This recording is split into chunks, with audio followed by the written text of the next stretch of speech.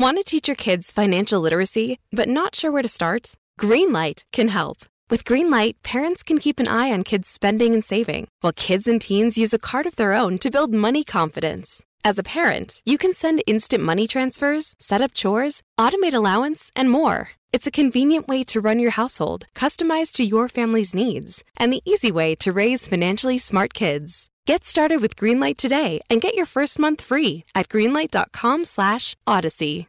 A warning. This podcast includes violence, graphic details, and conversations about serious mental illness. And if you haven't listened to the first 2 episodes of Locked Inside, we recommend you start there first. Turn right onto West Roosevelt Street. Most people probably wouldn't know where I'm going right now. In a quarter mile, turn right onto North 7th Avenue. A big complex that spans a few blocks, right on the edge of downtown Phoenix. Turn right onto North 24th Place. From the street, you can see stone and brick buildings and layers of barbed wire encasing parts of the facility. I've even caught glimpses through the fence of people in bright orange sweatsuits, walking laps around the yard or doing push-ups. Turn right onto North 28th Street. This looks and probably sounds like a prison, but this is different, even though some of the state's most violent people do live here. Turn right onto East Taylor Street, then the destination is on your left. The Arizona State Hospital. It's also where a 5-person board you've probably never heard of makes decisions about releasing convicted killers and other violent offenders back onto the streets before their sentences are even close to being up. Stay well. Take your medicine. I will. Well, it doesn't sound like they dug very deep. There's always a risk you can relapse. You can relapse and either, hurt yourself or somebody else. I'm Erica Stapleton, and this is episode 3 of Locked Inside, Secured. And this time, we're heading to Arizona's State Hospital, where killers like Christopher Lambeth get treatment and freedoms they wouldn't have had in prison. Hypothetically, I can go to a baseball game or have lunch with them or something like that. And we're taking a hard look at the controversial board that has the power to let killers and other violent criminals back into the community. Do you have faith in the mental health system we have now? No, of course not. Ready to start talking to your kids about financial literacy? Meet Greenlight, the debit card and money app that teaches kids and teens how to earn, save, spend wisely, and invest with your guardrails in place. Parents can send instant money transfers, automate allowance, and more. Plus, keep an eye on spending with real-time notifications. Join more than 6 million families building healthy financial habits together on Greenlight. Get your first month free at greenlight.com/Odyssey. That's greenlight.com/Odyssey. I've been to the state hospital a few times now for reporting and can walk you through what it's like. The Arizona State Hospital, or ASH as some people call it, is a place where people can go for mental health treatment, and it doesn't take just anybody. There's a facility for sexually violent people. Then there's a civil hospital where adults can be court-ordered if they're deemed dangerous to themselves or others. Then there's the forensic hospital for certain people who have been involved in the criminal justice system. These people could be awaiting trial, or they could be sentenced to the state hospital for treatment after committing a violent crime, like Christopher Lambeth was after he killed his grandparents. You'll remember from last episode, he pleaded guilty except insane, or GEI, and was sentenced 25 to life at the state hospital for treatment.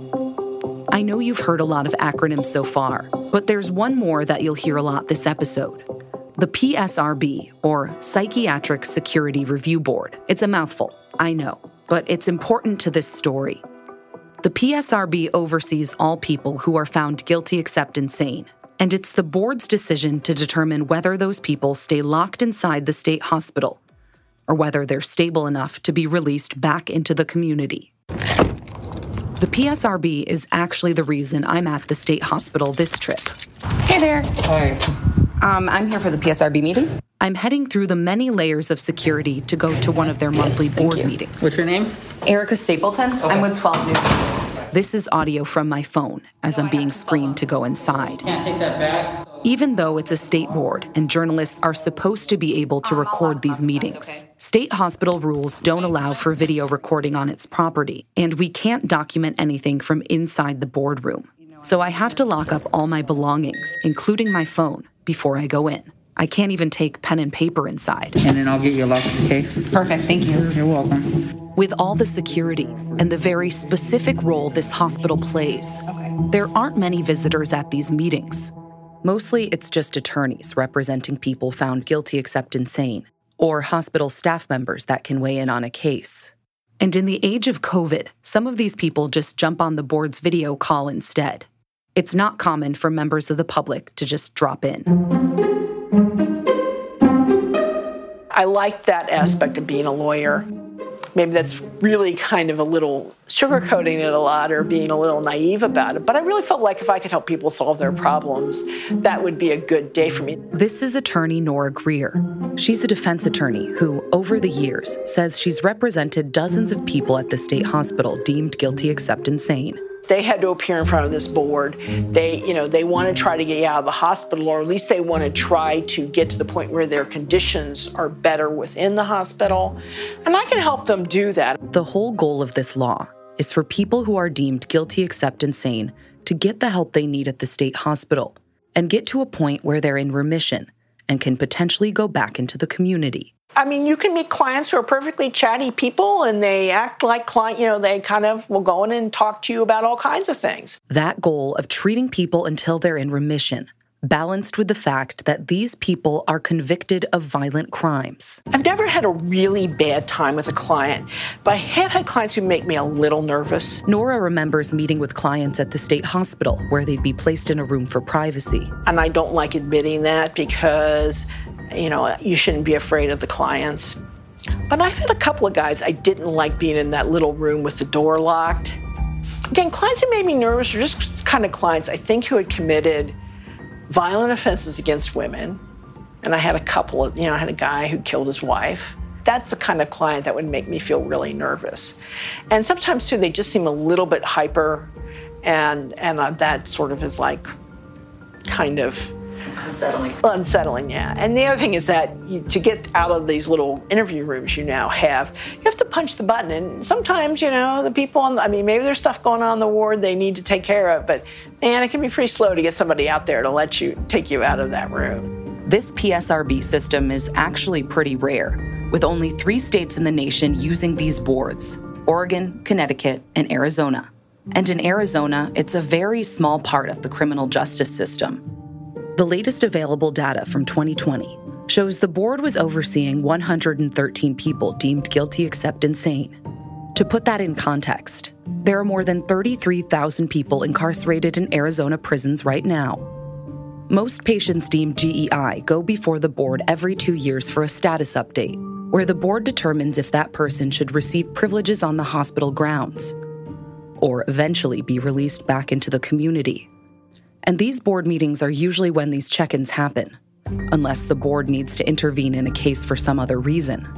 Nora remembers the feeling of going before the board with her clients. I think alternately the board was kind of frustrating to deal with. The board has 5 members. 3 are mental health professionals. 1 works in probation and parole, and the other is a community member. These people are all appointed by the governor of Arizona. The board doesn't have any oversight, so whatever these 5 people decide goes. And to be clear, the people that are guilty except insane are convicted killers or other violent offenders who at one point posed such a threat to the community that they had to be sentenced to treatment. The decision to let these people live in the community again should be taken seriously. First of all, I was shocked to hear that he was let out of the release from the state mental hospital because from covering the double murder of his grandparents. This is Cheryl Kornman, the former Tucson reporter from Locked Inside Episode 2. She's talking about Christopher Lambeth, who, instead of serving 25 to life at the state hospital for killing his grandparents, got out and started living in the community again after only 9 years in the hospital. He'd been living in a group home in the community for a few years before he allegedly killed Stephen Howells in that group home. in talking to the friends of the grandparents and the deputies who handled the case, this is a guy that probably needed to be hospitalized for the rest of his life because because of his mental illness, he couldn't be trusted to take his own medication. He needed to be supervised 24/7. Naturally, a reporter's next step is to ask, where did things go so wrong? How does that happen? How does that happen that somebody who is so ill, that they deemed it was okay to release him to that kind of environment? And I read what they said, and what was that based on? It doesn't sound like they dug very deep, and it also sounds like they ignored the brutality of the murder of his own grandparents who had been taking care of him, almost full time for a couple of years before he killed them. So I think there was a, lack of not just understanding of how sick he was, but I think the state board dropped the ball.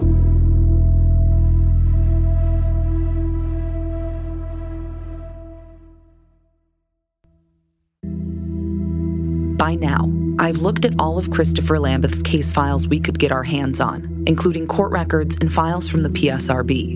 And after reading all of these, I can walk you through how a lot of this unfolded.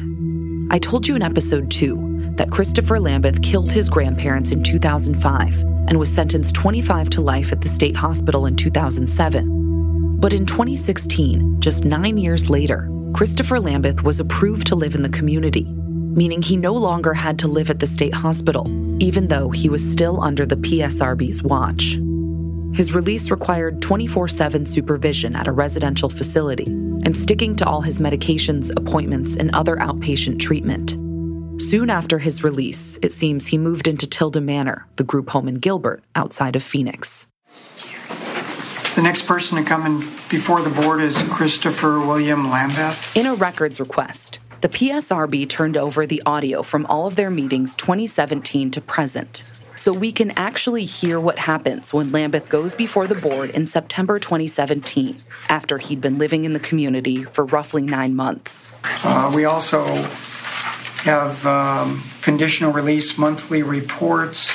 The chair of the board at this time explained why Lambeth was there. His treatment team was asking for less supervision based on all the success he'd been having in his 24/7 setting.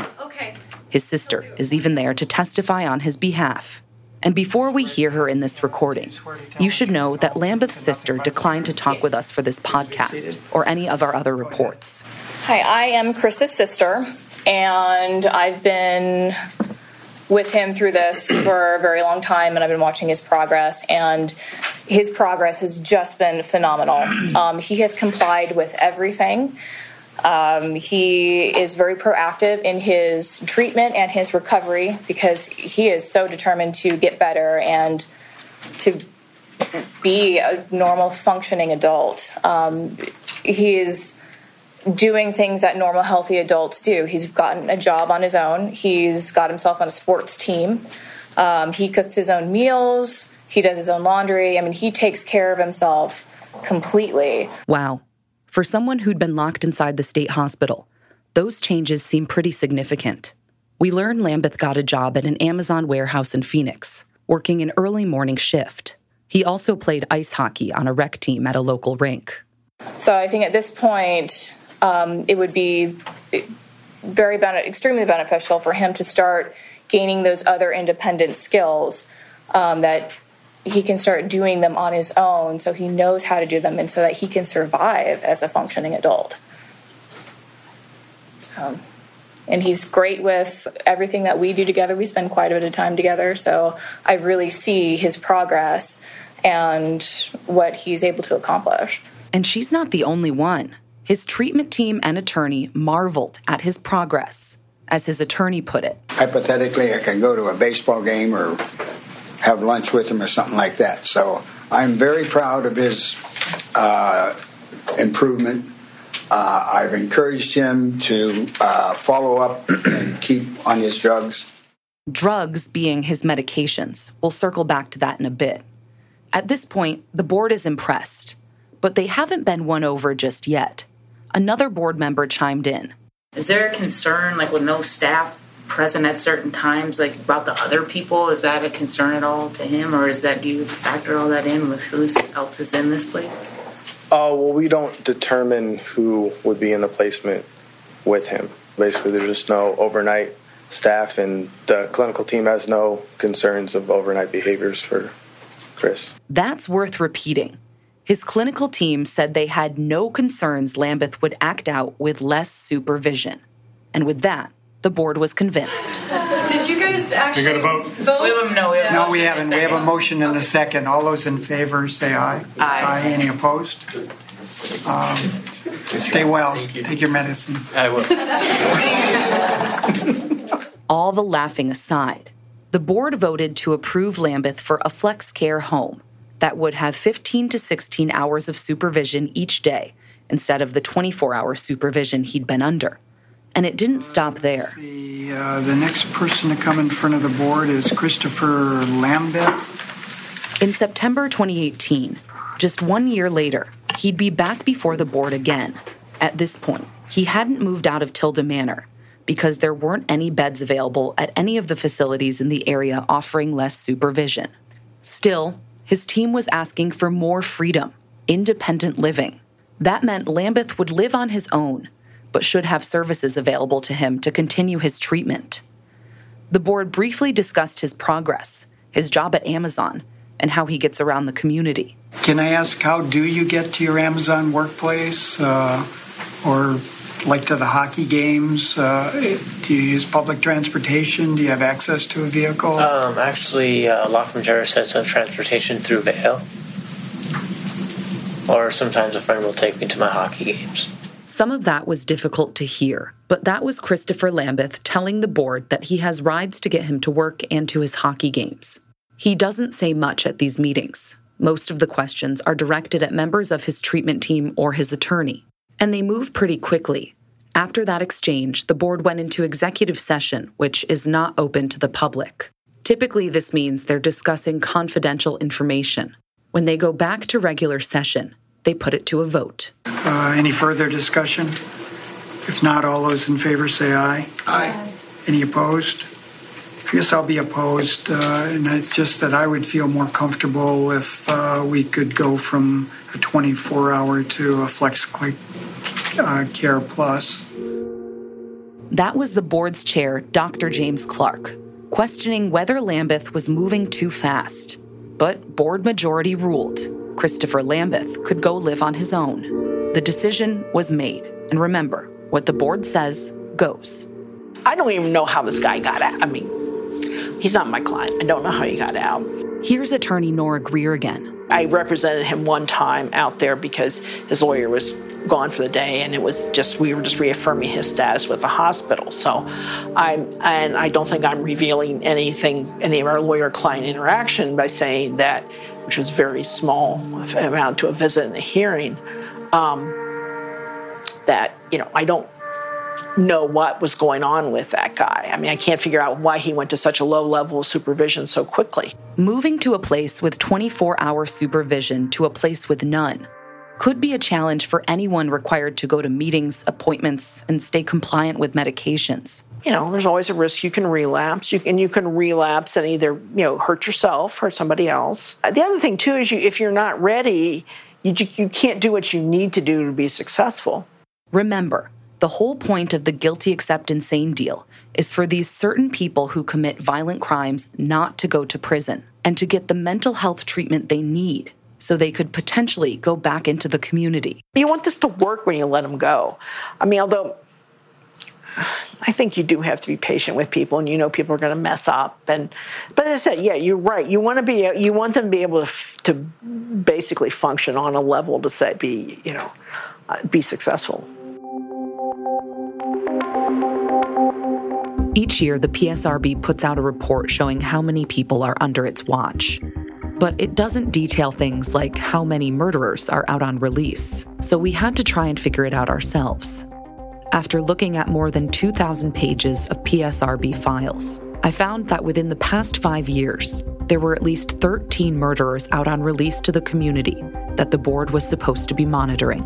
That included Christopher Lambeth, plus a lot of other disturbing cases, like a man who stabbed his mother to death with a marijuana pipe, another man who killed his roommate and kept the body in a bathtub, and a woman who killed her 8-year-old daughter. She was let out so she could raise another child, her son. It's possible there could be more murderers out on release, but the board wouldn't break down that information for us. A lot of them are going to get out of the hospital anyway, and they should get started on doing stuff that helps them do better when they're in with the rest of us, as opposed to being on a locked ward and bang, you're out the next day, and what's going to happen to you? You don't want to see that with these people. The PSRB can also revoke your privileges. So if a person violates the terms of their release, the board can bring them back to the state hospital. The board wouldn't say how often this happened, so again, we're going off of our own research. Most of the murderers I identified hadn't killed again, but some of the people on release returned to the state hospital for not taking their medicine, using illegal drugs, or having contraband in a group home. Some of the minutes don't say why a person was ordered back to the state hospital, and in some cases, others went on to commit another violent crime after their time at the state hospital was up. So they were no longer under the board's watch, but it makes you wonder whether their treatment at the state hospital was really effective. 12 News covered a sad example back in 2015. Good evening and thanks for joining us. We're starting with breaking news tonight. We're getting new details on a gruesome crime, the beheading of a Phoenix woman. That woman was Trina Heisch, and she was killed by her husband, Kenneth Wakefield. Our old newscasts paint a disturbing crime scene. On July 25th, 2015, Phoenix police found Trina's body in the apartment, her head cut off, their 2 dogs inside, mutilated. Their only suspect, Kenneth Wakefield, who gouged out his left eye and self-amputated his arm. He was taken to the hospital before he was taken to jail. No matter what she did or anything in her life, nobody deserves to die like that. That's part of an interview with Trina's daughter and mother right after Trina died. They knew there were warning signs, red flags. She told me that she felt like God was going to take her soon, that she was growing wings and she was going to fly to heaven soon. She was right. The couple had only been there together for 3 months, according to the neighbors, who said they often heard yelling and fighting. Police responded to the home 5 times before this deadly call and said Wakefield also had a history with drugs. But that morning, nothing stopped him from killing Trina. There was something really severely wrong with him, and she was going to leave him. She didn't have time for that. Trina Heisch and Kenneth Wakefield met at the Arizona State Hospital. Both had tried to kill a family member, and both were found guilty except insane. And both were under the watch of the PSRB, according to the board's records. Trina got out first in 2010 after finishing her sentence at the state hospital. Wakefield's sentence was up at the end of 2014, but he got at least 2 chances to go out and live in the community on conditional release before that. Both times, the PSRB revoked his privilege and brought him back to the state hospital. The public records don't say what happened, just that he violated his release orders. The last time he lost this privilege seemed to be just a few weeks before his sentence ended. He was getting out, whether he still needed mental health treatment or not. Here's Trina's mom again.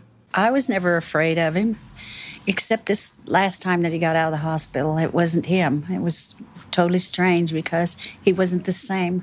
When he was released, PSRB records show the board wanted him to continue getting treatment, including ongoing supervision. The board asked the county attorney's office to start that process. But that didn't happen, and it's not clear why. I'd question certainly whether or not he was released with the right supports and what he needed to be successful. Attorney Nora Greer actually represented Trina Heisch while she was sentenced to the state hospital. But, she did apparently could do really nice watercolors. And that was what I remembered most about her was, that she did nice watercolors, and certainly she did not deserve to have this happen to her anyway. I felt really bad. I felt, you feel sad about this stuff happening. It should not happen, but it does. Wakefield was charged with second-degree murder and animal cruelty for killing his wife Trina and hurting their 2 dogs. He wailed during his first court appearance, where he stood in front of a judge with an eye patch and bandaging where he cut off his arm. The hearing is really hard to listen to, and you can't help but think about his mental health history, This time, he was sentenced to nearly 30 years in prison, not the state hospital. Right now, he's still serving that sentence. His rap sheet shows he's been in trouble while in prison, with recent infractions for fighting and aggravated assault on a staff member. I want to point out, too, that some people don't have problems when they're back in the community. After reviewing dozens of cases, I found a lot of people try and stick with their treatment plans, showing it's possible to remain in stable remission.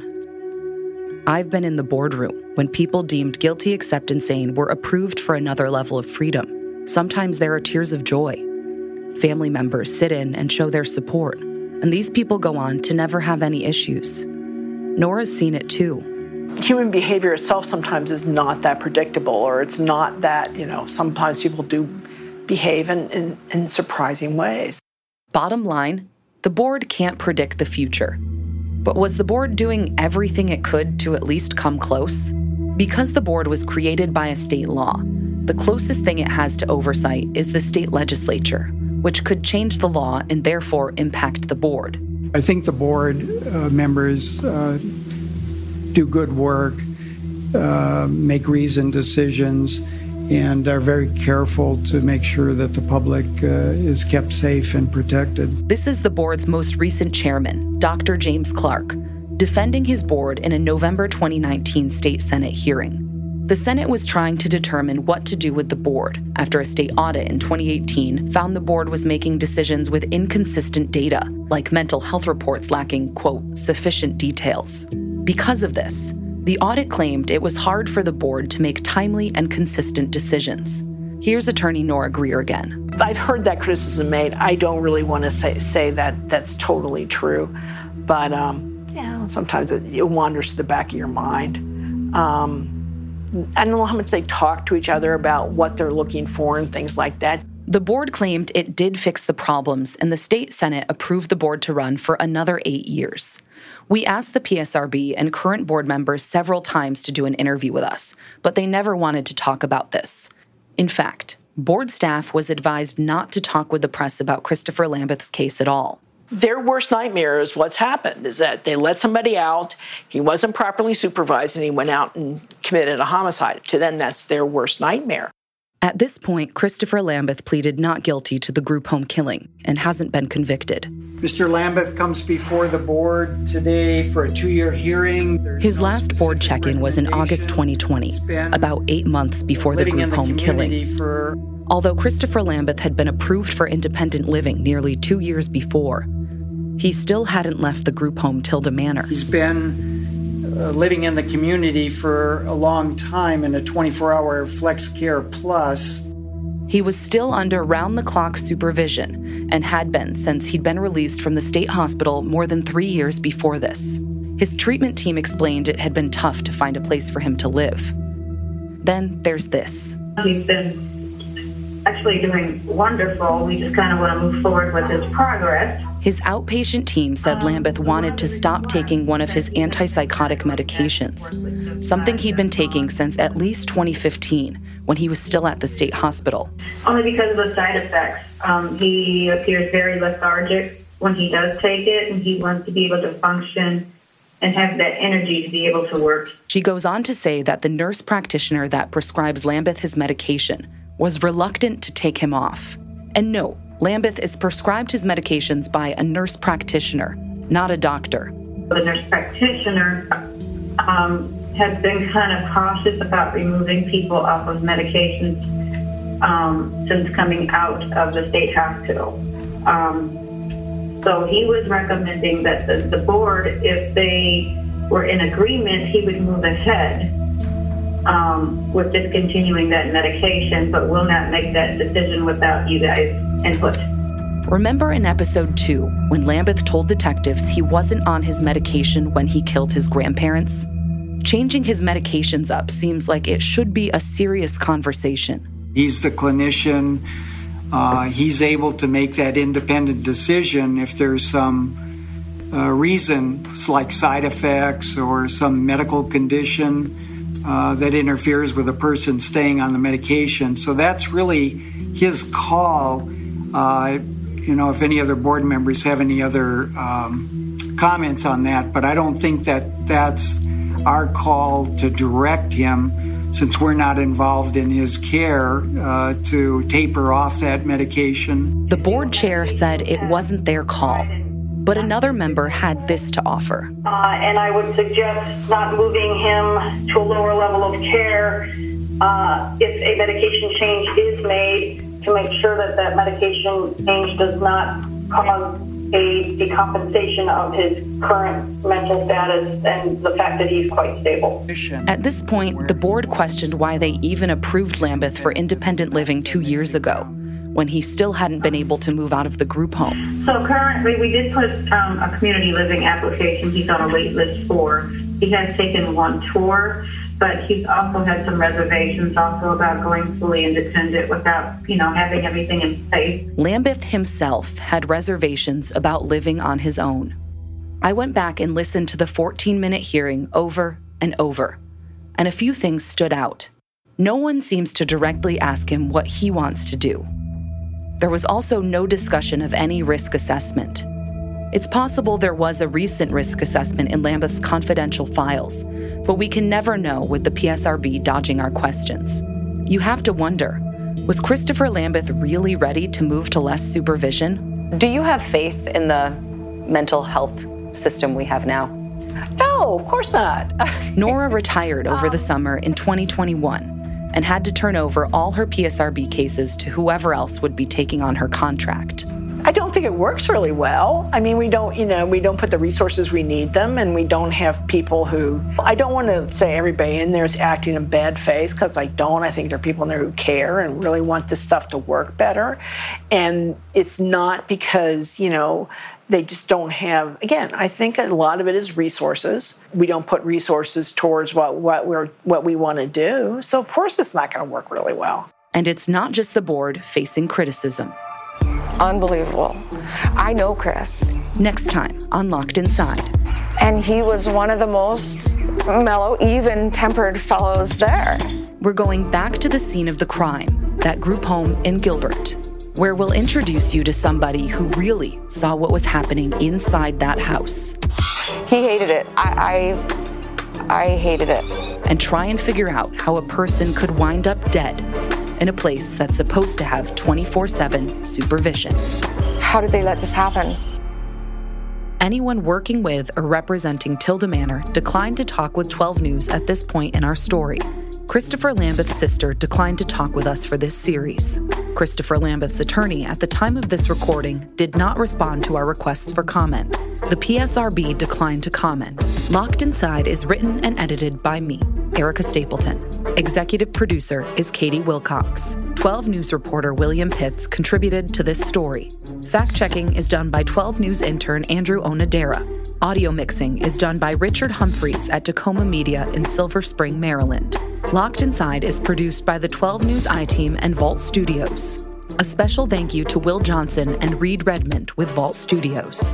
If this story resonates with you or you want to share your experience, send us an email at connect@12news.com. We'll catch you next time on Locked Inside.